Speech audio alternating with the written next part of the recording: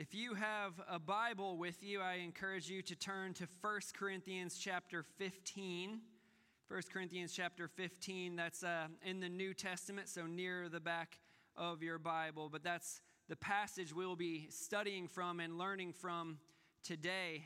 And that's really what we do here every week, isn't it? We say, God, what is it you want to show us from your word? Because you have spoken and you have contained and preserved your thoughts, your teaching, the truths about you in your word. And so that is what we do today. We want to hear from God. 1 Corinthians 15. Did you know that holidays can change your whole life? I'm talking for here and for eternity. Holidays can change your whole life. It's true. I want to show you this. If you correctly understand and fully embrace 3 holidays, all of your life and all of your eternity, all of your forever will be completely different.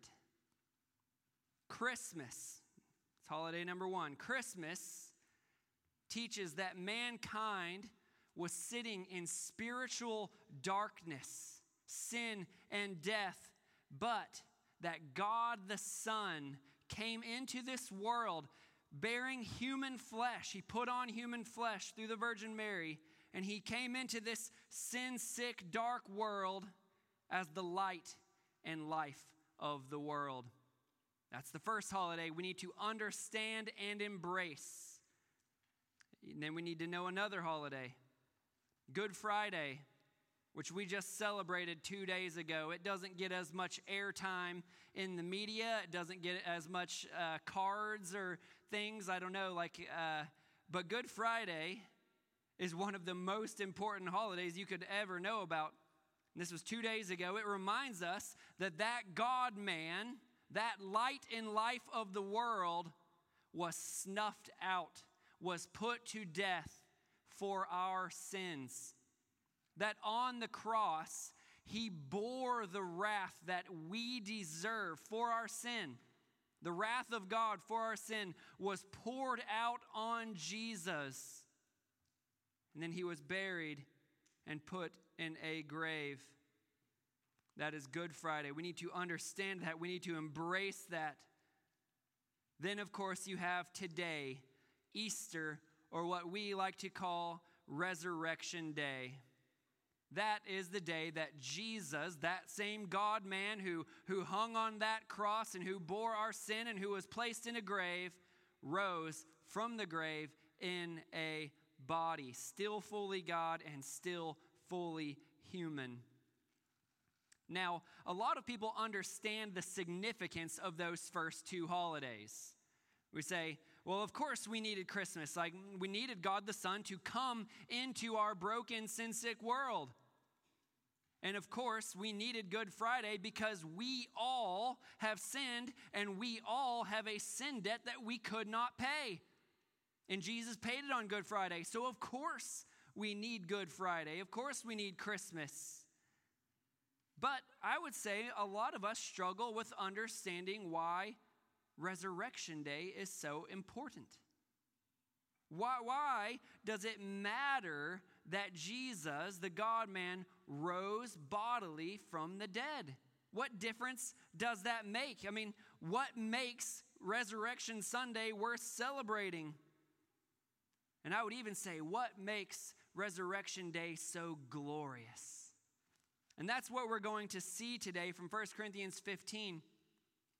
I want to focus not only on the good that comes to us through the resurrection, but on how it shows God to be glorious, that he is wondrous, that he is majestic, that he is the beautiful treasure that we all should desire, and he really is beautiful, and he really shows us that through the resurrection. That is my aim today. That is what I believe God wants to do through 1 Corinthians 15 for you today. So would you join me in prayer again that God would help us here? Father God, you have done such wondrous things for undeserving sinners like me, like all my friends here. And we rejoice in what you did that first Christmas, sending your Son into this world, this broken world. And we worship you that Jesus went to the cross to bear our sin, to take our death, so that we might be forgiven and have a relationship with you. And God, we do worship you and celebrate Resurrection Day, but we ask for your help. We ask for insight. And we ask for more than just information, but that we would see your glory in the resurrection of Jesus, and that we would feel infinitely blessed and honored to be recipients of this wonderful gift. And God, if there are any in this room who have not yet trusted in your Son,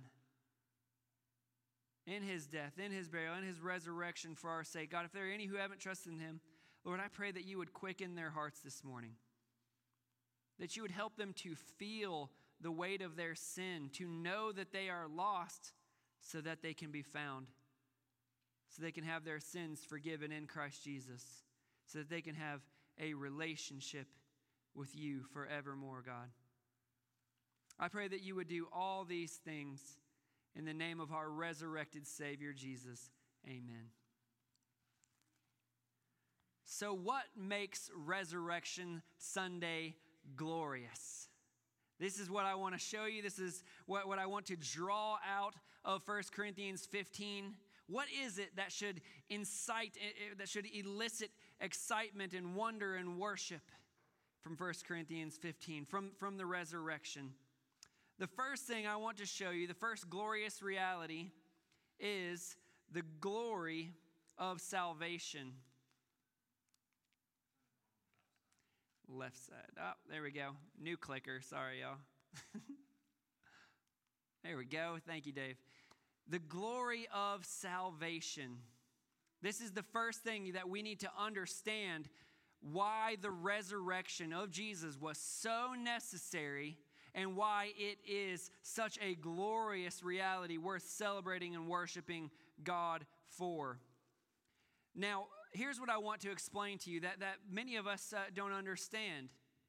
It was not only through the cross, but also through the resurrection of Jesus that our salvation was purchased and accomplished. The cross wasn't enough in that sense, and I kind of want to show you that. The cross wasn't enough to have our sins forever forgiven and to have eternity with God and bodies that never die. The resurrection had to happen as well. See, almost 2,000 years ago, just decades after Jesus did die and did rise from the grave, there was a church, the church at Corinth, that was skeptical and uncomfortable with the resurrection. And so they're kind of bringing up these questions. They're saying, we don't know that the resurrection, human body can actually be raised from the dead. And so we want to keep Christianity, but we kind of want to do away with the resurrection. And because they thought, well, that's not such a big deal. That's just a minor point, a minor difference. We don't like the resurrection, so we're just going to get rid of it. But listen to these sobering words of Paul in verses 12 through 19. This is what he says. Now, if Christ is proclaimed as raised from the dead, how can some of you say that there is no resurrection of the dead? But if there is no resurrection of the dead, then not even Christ has been raised. Here we go, verse 14. And if Christ has not been raised, then our preaching is in vain, and your faith is in vain. We are even found to be misrepresenting God, because we testified about God that he raised Christ, whom he did not raise, if it is true that the dead are not raised. For if the dead are not raised, then not even Christ has been raised. Then verse 17. And if Christ has not been raised, your faith is futile, and you are still in your sins. Then those who have fallen asleep, that is, those who have died in Christ, have perished. If in Christ we have hope in this life only, we are of all people most to be pitied. Did you hear those words? If Jesus did not rise, if he was not resurrected from the dead, then your faith is futile. It's worthless. And you are still in your sin. What that means is you have sinned, and the wages of sin is eternal death, eternal damnation. And though you trust in Christ, if he hasn't been raised from the dead, then you are still going to pay that sin debt. This is what we need to understand. When Jesus went to the cross, he went not only to be sacrificed in our place for our sin, but he went to slay the power of sin and death on our behalf. He went not only to pay the debt we owe, but to defeat sin and death. There is a difference. He doesn't just pay the debt, he is defeating sin and death, robbing them of their power that they hold over us. So make no mistake about it. When Jesus went to the cross, it was more than just him laying his life down to suffer. It was him going into battle. That's what we need to understand. Jesus went into battle at the cross. And so here, you got to think about this. Okay, so if Jesus needed to not only pay for sin, but to defeat sin and death, then if he stayed dead, then he was defeated. If Jesus stayed dead, his body stayed dead, then death won. Sin overcame him. Therefore, our faith is futile, and we are still in our sins. He failed. If Jesus didn't rise from the dead, he failed. Because it was more than a payment needed. It was a defeat that we needed. We needed victory, and we lost in Jesus. And so you think about it, what good is it to put our faith in a failure? What good is it to entrust our life to a dead person?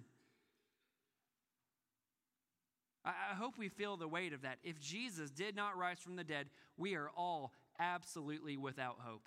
Because there is a grand and glorious and holy God out there, and he does punish sin because he is so grand, glorious, and holy. But look at how Paul responds to this. Does he say, well, I guess that is a small point. Maybe Jesus did rise, maybe he didn't. No, look at what he says in verse 20. I'll put it up on the screen for you. He says, but in fact, Christ has been raised from the dead. I love it. He transitions straight from, if Jesus didn't rise from the dead, things could not possibly be worse. We are the most to be pitied. We are more to be pitied than the non-Christian if Christ didn't rise from the dead, because we lay our lives down daily for the sake of the gospel in submission to Christ rather than pursuing our own fleshly desires. So if Christ hasn't risen, we're actually in worse shape than those who don't trust in Jesus. That's what he's saying. But he turns immediately in verse 20, but in fact, Christ has been raised from the dead.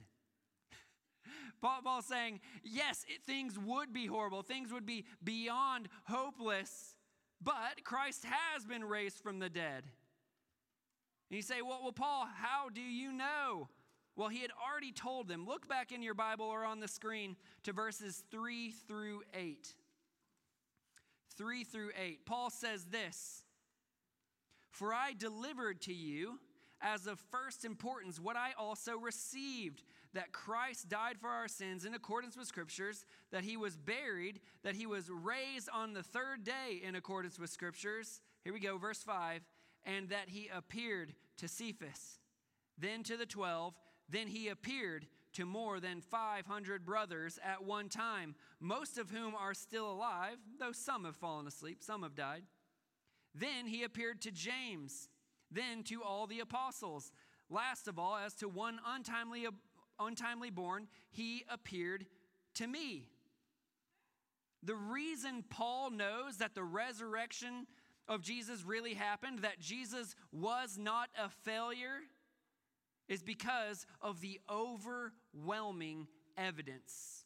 And by the way, he doesn't list all of the overwhelming evidence. What about Roman guards that had to be paid off to lie that the disciples stole his body. That's kind of weird. You know, like, we could go through so many more, but I'll try to stick with what Paul is talking about here. We know that Jesus rose from the dead. How? Because he appeared. He was very much alive. He lists there all the people that he appeared to. He appeared to Cephas, that's Peter, then to the 12, then to more than 500 brothers at one time. And he, again, had a body. He was a physical Jesus, the same Jesus we knew before. He still had nail piercings in his hands. He still had a hole in his side where the spear went in when he was hanging on the cross. You know, you think about it, people often report, maybe not often, I don't personally know anyone who reports this, but people will sometimes report that a dead loved one, you know, returned to them and gave them a message or something like that. And I don't know if that's true or not. I have no idea. But I'll tell you this. First, that's generally not something that they appear to hundreds of people, right? That happens late at night when they're like sitting on their bed, and, you know, then this happens. They see this person that they believe to be appearing to them. Here, Paul is saying they appeared to the 12. They appeared to all the apostles. They appeared to Cephas. They appeared to James. He appeared to more than 500 people at one time. And then you notice he adds there, most of whom are still alive, though some have fallen asleep. What's his point there?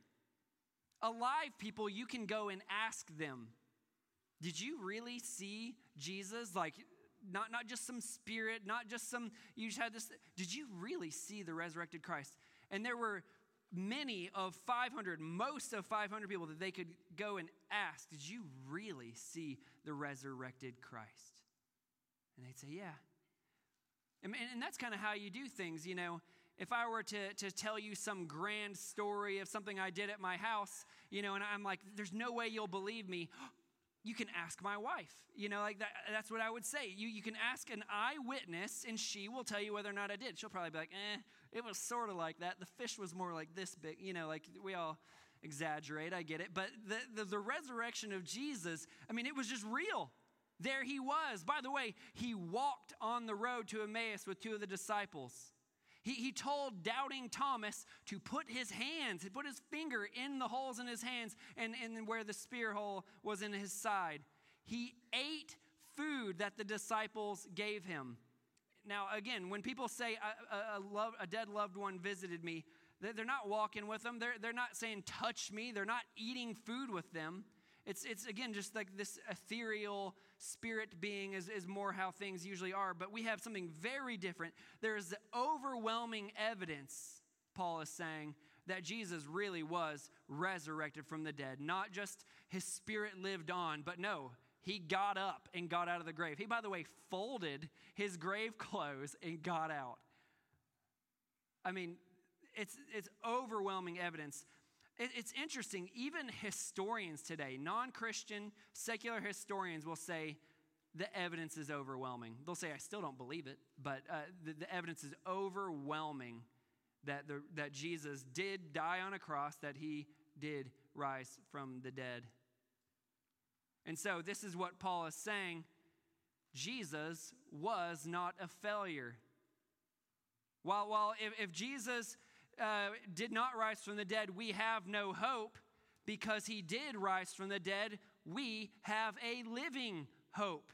We have a living Savior. We have a victorious Savior. And what that means for us is very important. This is very, very important. It means that if you have trusted in Christ Jesus as your Lord and Savior, then you will certainly be saved. Because he did take the debt for your sin, and he did have victory over sin and death. But it means another thing that I don't want you to miss today. It means that you have an incredibly glorious Savior. He was not only the Lamb who was slain on your behalf, he is the victorious warrior who overcame sin and death. I mean, this is a glorious Savior. He not only paid for the sin, he defeated it, he crushed it. This is beautiful. And this is the salvation. This is the glory of the resurrection of Jesus Christ. Without the resurrection, there is no salvation. But because of the resurrection, salvation is beautiful. Salvation is sure for those who trust in Christ Jesus. Amazingly enough, that's not all that Jesus accomplished in his resurrection from the dead. I want to show you another aspect, another huge, glorious reality. The glory of recreation. I put the dash in there so you'd know it wasn't recreation. The glory of recreation. What I'm talking about here is that the Bible tells us that God created the world through Jesus. That Jesus, God the Son, is the agent that created this world. It kind of gives him credit for it, if you will. But what we're going to see here is that through Jesus' bodily resurrection, recreation will become his thing as well. That is, we have spoiled, we have soured these bodies, we have corrupted them because of sin. Sin, death, decay. These are all things that we all feel. Anyone ache this morning? I took 2 Advil. Headache again. These allergies are killing me. These are all things that Jesus, through the resurrection, is recreating. And here's what I want to tell you. There will come a day when Jesus returns, there will come a day that we will all receive resurrection bodies. That is, our bodies will be raised from the dead. And not only that, these resurrection bodies will be far more glorious than anything we've ever experienced. You in your prime will pale in comparison to the future glory that is to be revealed to us. Let me show you this in verses 20 to 22 here. He says there, we already read this first half of verse 20, but in fact, Christ has been raised from the dead, the first fruits of those who have fallen asleep. For as by a man came death, that's talking about Adam, our first father who sinned with Eve there in the garden. For as by a man came death, by a man has also come the resurrection of the dead. That's talking about Jesus. Through him has come the resurrection of the dead. For as in Adam all die, so also in Christ shall all be made alive. But each in his own order, Christ the firstfruits, then at his coming, those who belong to Christ. And so what I want to point out to you is, it's quite clear that it's saying here that Jesus is going to give us resurrected bodies. But I want to explain this to you in kind of a fun way because Paul uses an interesting term there twice. Twice he refers to the resurrected Jesus as the first fruits. Now, I don't know how many of you are farmers or gardeners or anything like that, but what the first fruits is it's a sign of 2 things. The first fruits is first a sign that the seeds in the soil are going to produce vegetation. My wife recently, it was earlier this year, she found a bunch of old tomato seeds. I don't know how old they were. And she planted them in our house and stuck them in a window. And she would watch them and watch and watch. And for the longest time, she thought, well, I guess those seeds were too old. Like, nothing is going to happen. But then one day, I think Nora comes running up, Mommy, they're growing. And so there was coming out of that ground these green little leaves. And what that told us is we're going to have more. If those seeds, they're all the same seeds and they're in the same soil, if these ones have broken through the ground, then so will the rest of them.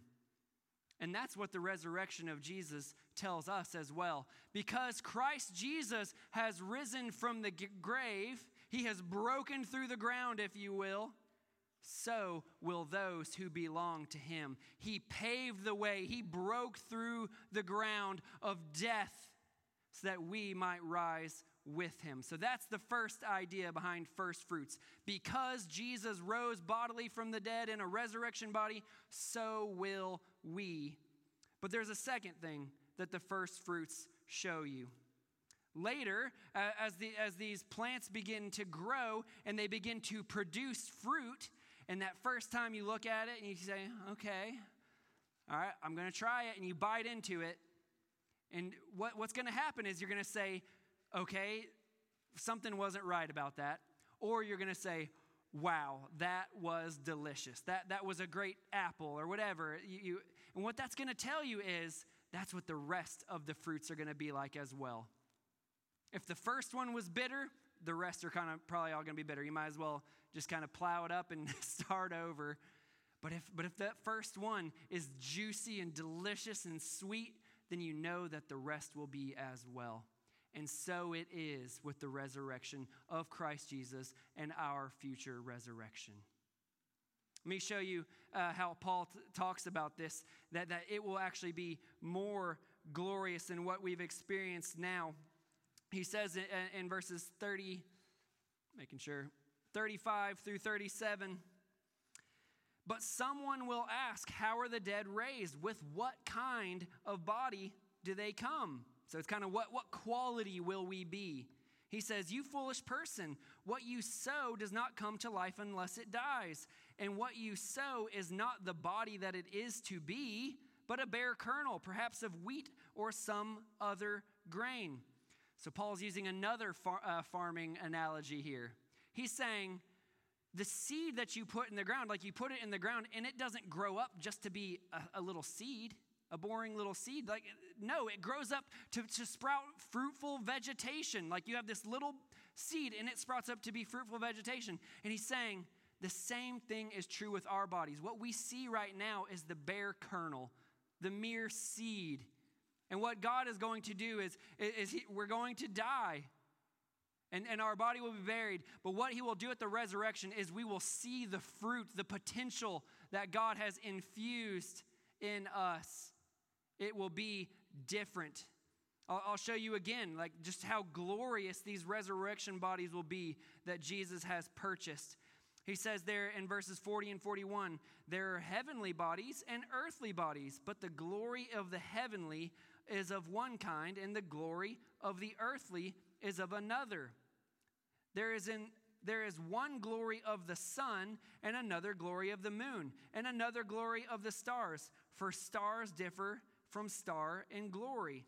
Okay, so he's moved from the farming to the celestial, from the ground to the sky.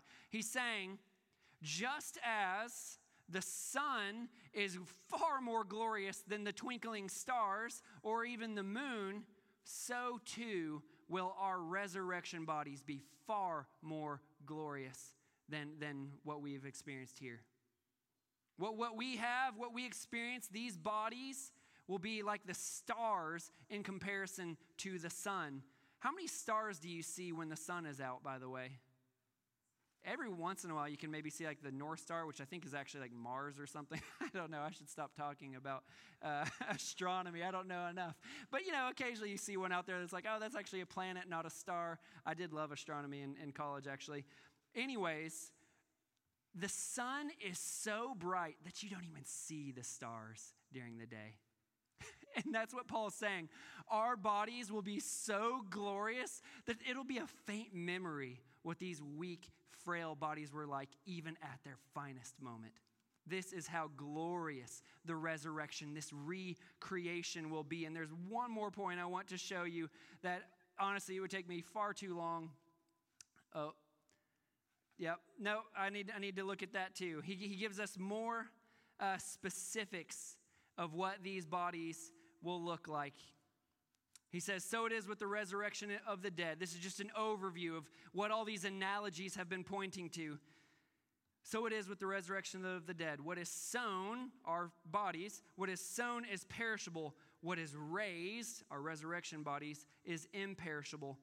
It is sown in dishonor. It is raised in glory. It is sown in weakness. It is raised in power. So he's gotten a little more specific, even though some of that's like even hard for us to understand. And that's why he's having to use analogies, because it's like we can't even hardly find a comparison to this because it will be so glorious. But there's one final thing he says there in verse 49, and this is just mind-blowing. He says, just as we have borne the image of the man of dust. So just as we now are the same as Adam, who the man of dust, just as we have borne the image of the man of dust, we shall also bear the image of the man of heaven. Okay, you got to work with me here. Again, those of you who know Scripture may know these references, but Jesus is the perfect image of God the Father. When he came into this world even, he's the perfect image of God the Father. And at the resurrection, his body got this glorified unveiling, if you will, that his human flesh no longer restrained his glory. Now, if Jesus is the perfect image of, the perfect reflection of God the Father, what this says is, we shall also bear the image of the man of heaven. We will be the perfect reflection of Jesus. I'll tell you something. Jesus is what I'm excited for in heaven.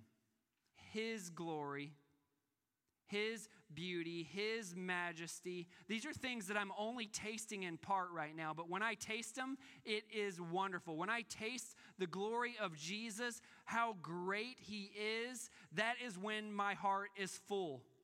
That is when I treat people with kindness because my heart is full. That is when I am generous because my heart is full.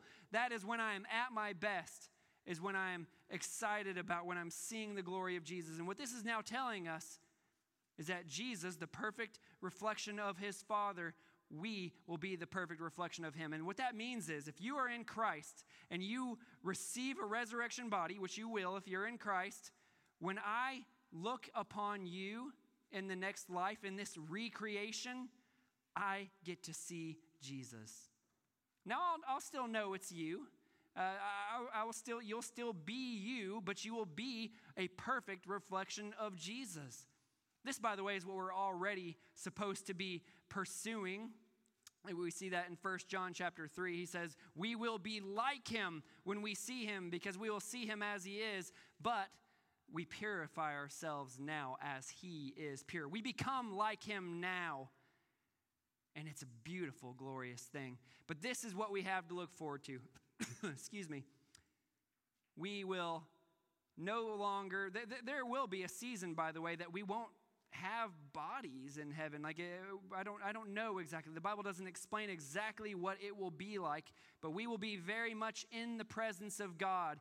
Jesus said to the thief on the cross next to Him, today you will be with me in paradise. And so there is a sense in which when you pass that moment, you are in the presence of Jesus. But there is coming a day that God will crown the glory of His creation with these recreated resurrection bodies that we get to experience, that we get to enjoy, that we get to glorify Him with and enjoy Him with. Honestly, if I were to just describe these bodies, they will be perfectly suited to the worship and enjoyment of God.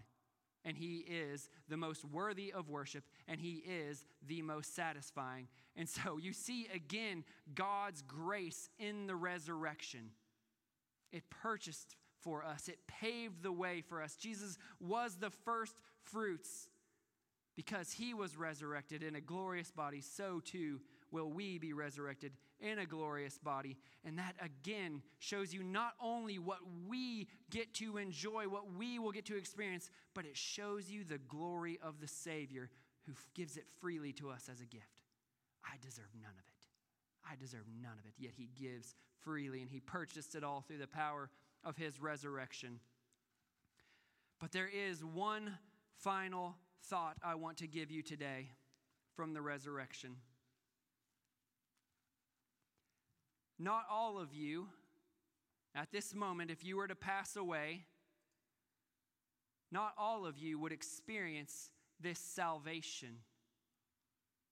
Not all of you will one day receive this glorious resurrection. Oh, there will be a resurrection unto eternal death, the Bible tells us, for those who have not been saved through Christ Jesus. And what we see, I see it even in the first couple verses here of 1 Corinthians, that in order to have this salvation, in order to belong to Christ, as it says in verse 23, in order to belong to Christ, we must believe these realities and we must receive Jesus as our Savior and as our Lord.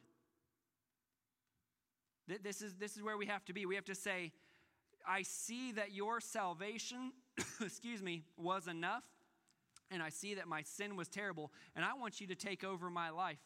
Christ, I want you to take the reins. I don't want you to be my co-pilot. Just get in there, drive my life. This is what it is to belong to Christ. And that in verse 23 is talking about the future resurrection. This will happen to those who belong to Christ. We must believe and receive this gospel. But I know that's a struggle for some of you. You say, is there even a God? And then if there is a God, did God the Son really come into this world and take on flesh in the person of Jesus? Did he really go to the cross and pay for my sins? Did he really defeat sin and death on my behalf that I might have a glorious future? Could that really have happened? Here's what I want to show you as the final wondrous gift of God through the resurrection. And that is the glory of believing. The glory of believing. What we're going to see here that I want to show you is that though some of us struggle to believe in the incarnation of Jesus, though some of us struggle to believe that Jesus wasn't just a guy that died on a cross like many others before him, that through the resurrection, God can help you believe today. You know how I know that God can do that? The Apostle Paul wrote 1 Corinthians, the letter that we're studying right now. The Apostle Paul. And he, at one point, was one of the biggest skeptics you could ever meet. He did not believe in Jesus. In fact, he was such a big skeptic that in verse 9 there, he said, "For I am the least of the apostles, unworthy to be called an apostle, because I persecuted the church." What? Yes, the guy who wrote this letter about the resurrection of Jesus, about the salvation that we can have in him, the guy who wrote this was a persecutor of the church. You can read about it in Acts. He was an active persecutor. He would drag people off to prison, it says. He was a persecutor of the church. And he knew who Jesus claimed to be. He knew that he claimed to be the Son of God. He knew that Jesus died on a cross. Everybody knew that. It was a huge spectacle. Everyone in Jerusalem knew that Jesus had died on a cross. So neither of those things were difficult for him, but he could not believe, okay, was this really God the Son? Is this possible? And so he went about persecuting those who trusted in this Christ. That's how adamant he was that this could not be so. So what made a persecutor of the church into one of the world's greatest purveyors of the church? What turned a skeptic into a believer? Well, he told us in verse 8, "Last of all, as to one untimely born, he appeared also to me." Paul believed in Christ and received Christ once he knew that Jesus had risen from the dead, because he understood what that meant. He understood that if Jesus really rose from the dead, then he really is God the Son. There's just no way around it. Anyways, I've got too many sidetracked thoughts. If Jesus rose from the dead in power, if death couldn't hold him, if the grave couldn't keep him, then clearly he is God the Son, as he had claimed to be this whole time. And so the moment Paul recognized, he really is raised from the dead. Paul was literally on the road to persecute the church when this happened, by the way. And he turned around and changed everything in his life, literally everything in his life. And he would suffer for the sake of a resurrected Christ. And he would do so confidently because he knew Yeah, it's true. It's all true because he rose from the dead. He really was God the Son. And if he really was God the Son, then his payment on the cross was enough. There is salvation in this one, Jesus Christ. And now, I'm not guessing that the resurrected Jesus is going to appear to you today in a physical form. It's unlikely. But I'll tell you, it's never happened to me either. But I know he lives. I know he lives through the many proofs the Bible gives us, but I also know he lives because he's changing me. He is showing me by his Spirit that he is real and that he is a sufficient Savior. And it is my prayer, friend, skeptic, one struggling to believe, it is my prayer that today, through this glorious resurrection, God will help you believe just like he helped Paul believe.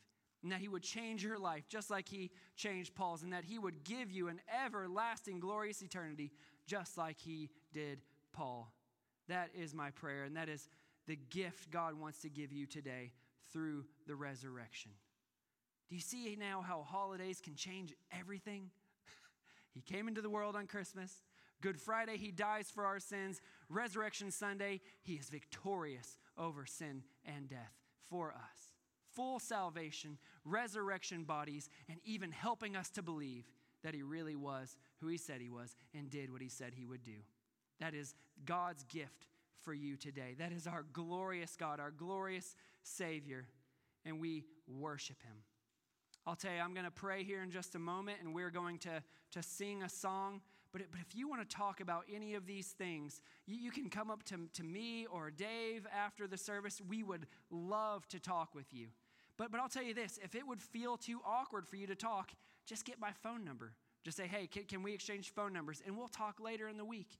I would love to keep this conversation going because it is too important. Literally, your life depends on it. Let's pray. Father God, thank you so much for showing us why today matters. Why Resurrection Sunday is a necessary holiday. Because in it we celebrate the full completion of our salvation. In it we celebrate a Savior who is victorious over sin and death. In it we celebrate a Savior who bore a resurrection body that we will one day bear as well. And in it we can believe that Jesus is the Son of God and that he is a sufficient Savior. Oh, what a glorious gift. And this glorious gift only reflects a glorious God who gives it. And so, Lord, we worship you today. In faith, we worship you today. We praise you. And we want not only our lips to praise you, but our lives when we leave this place. Lord, help us to believe and to be changed by your glory. I pray this in Jesus' name. Amen.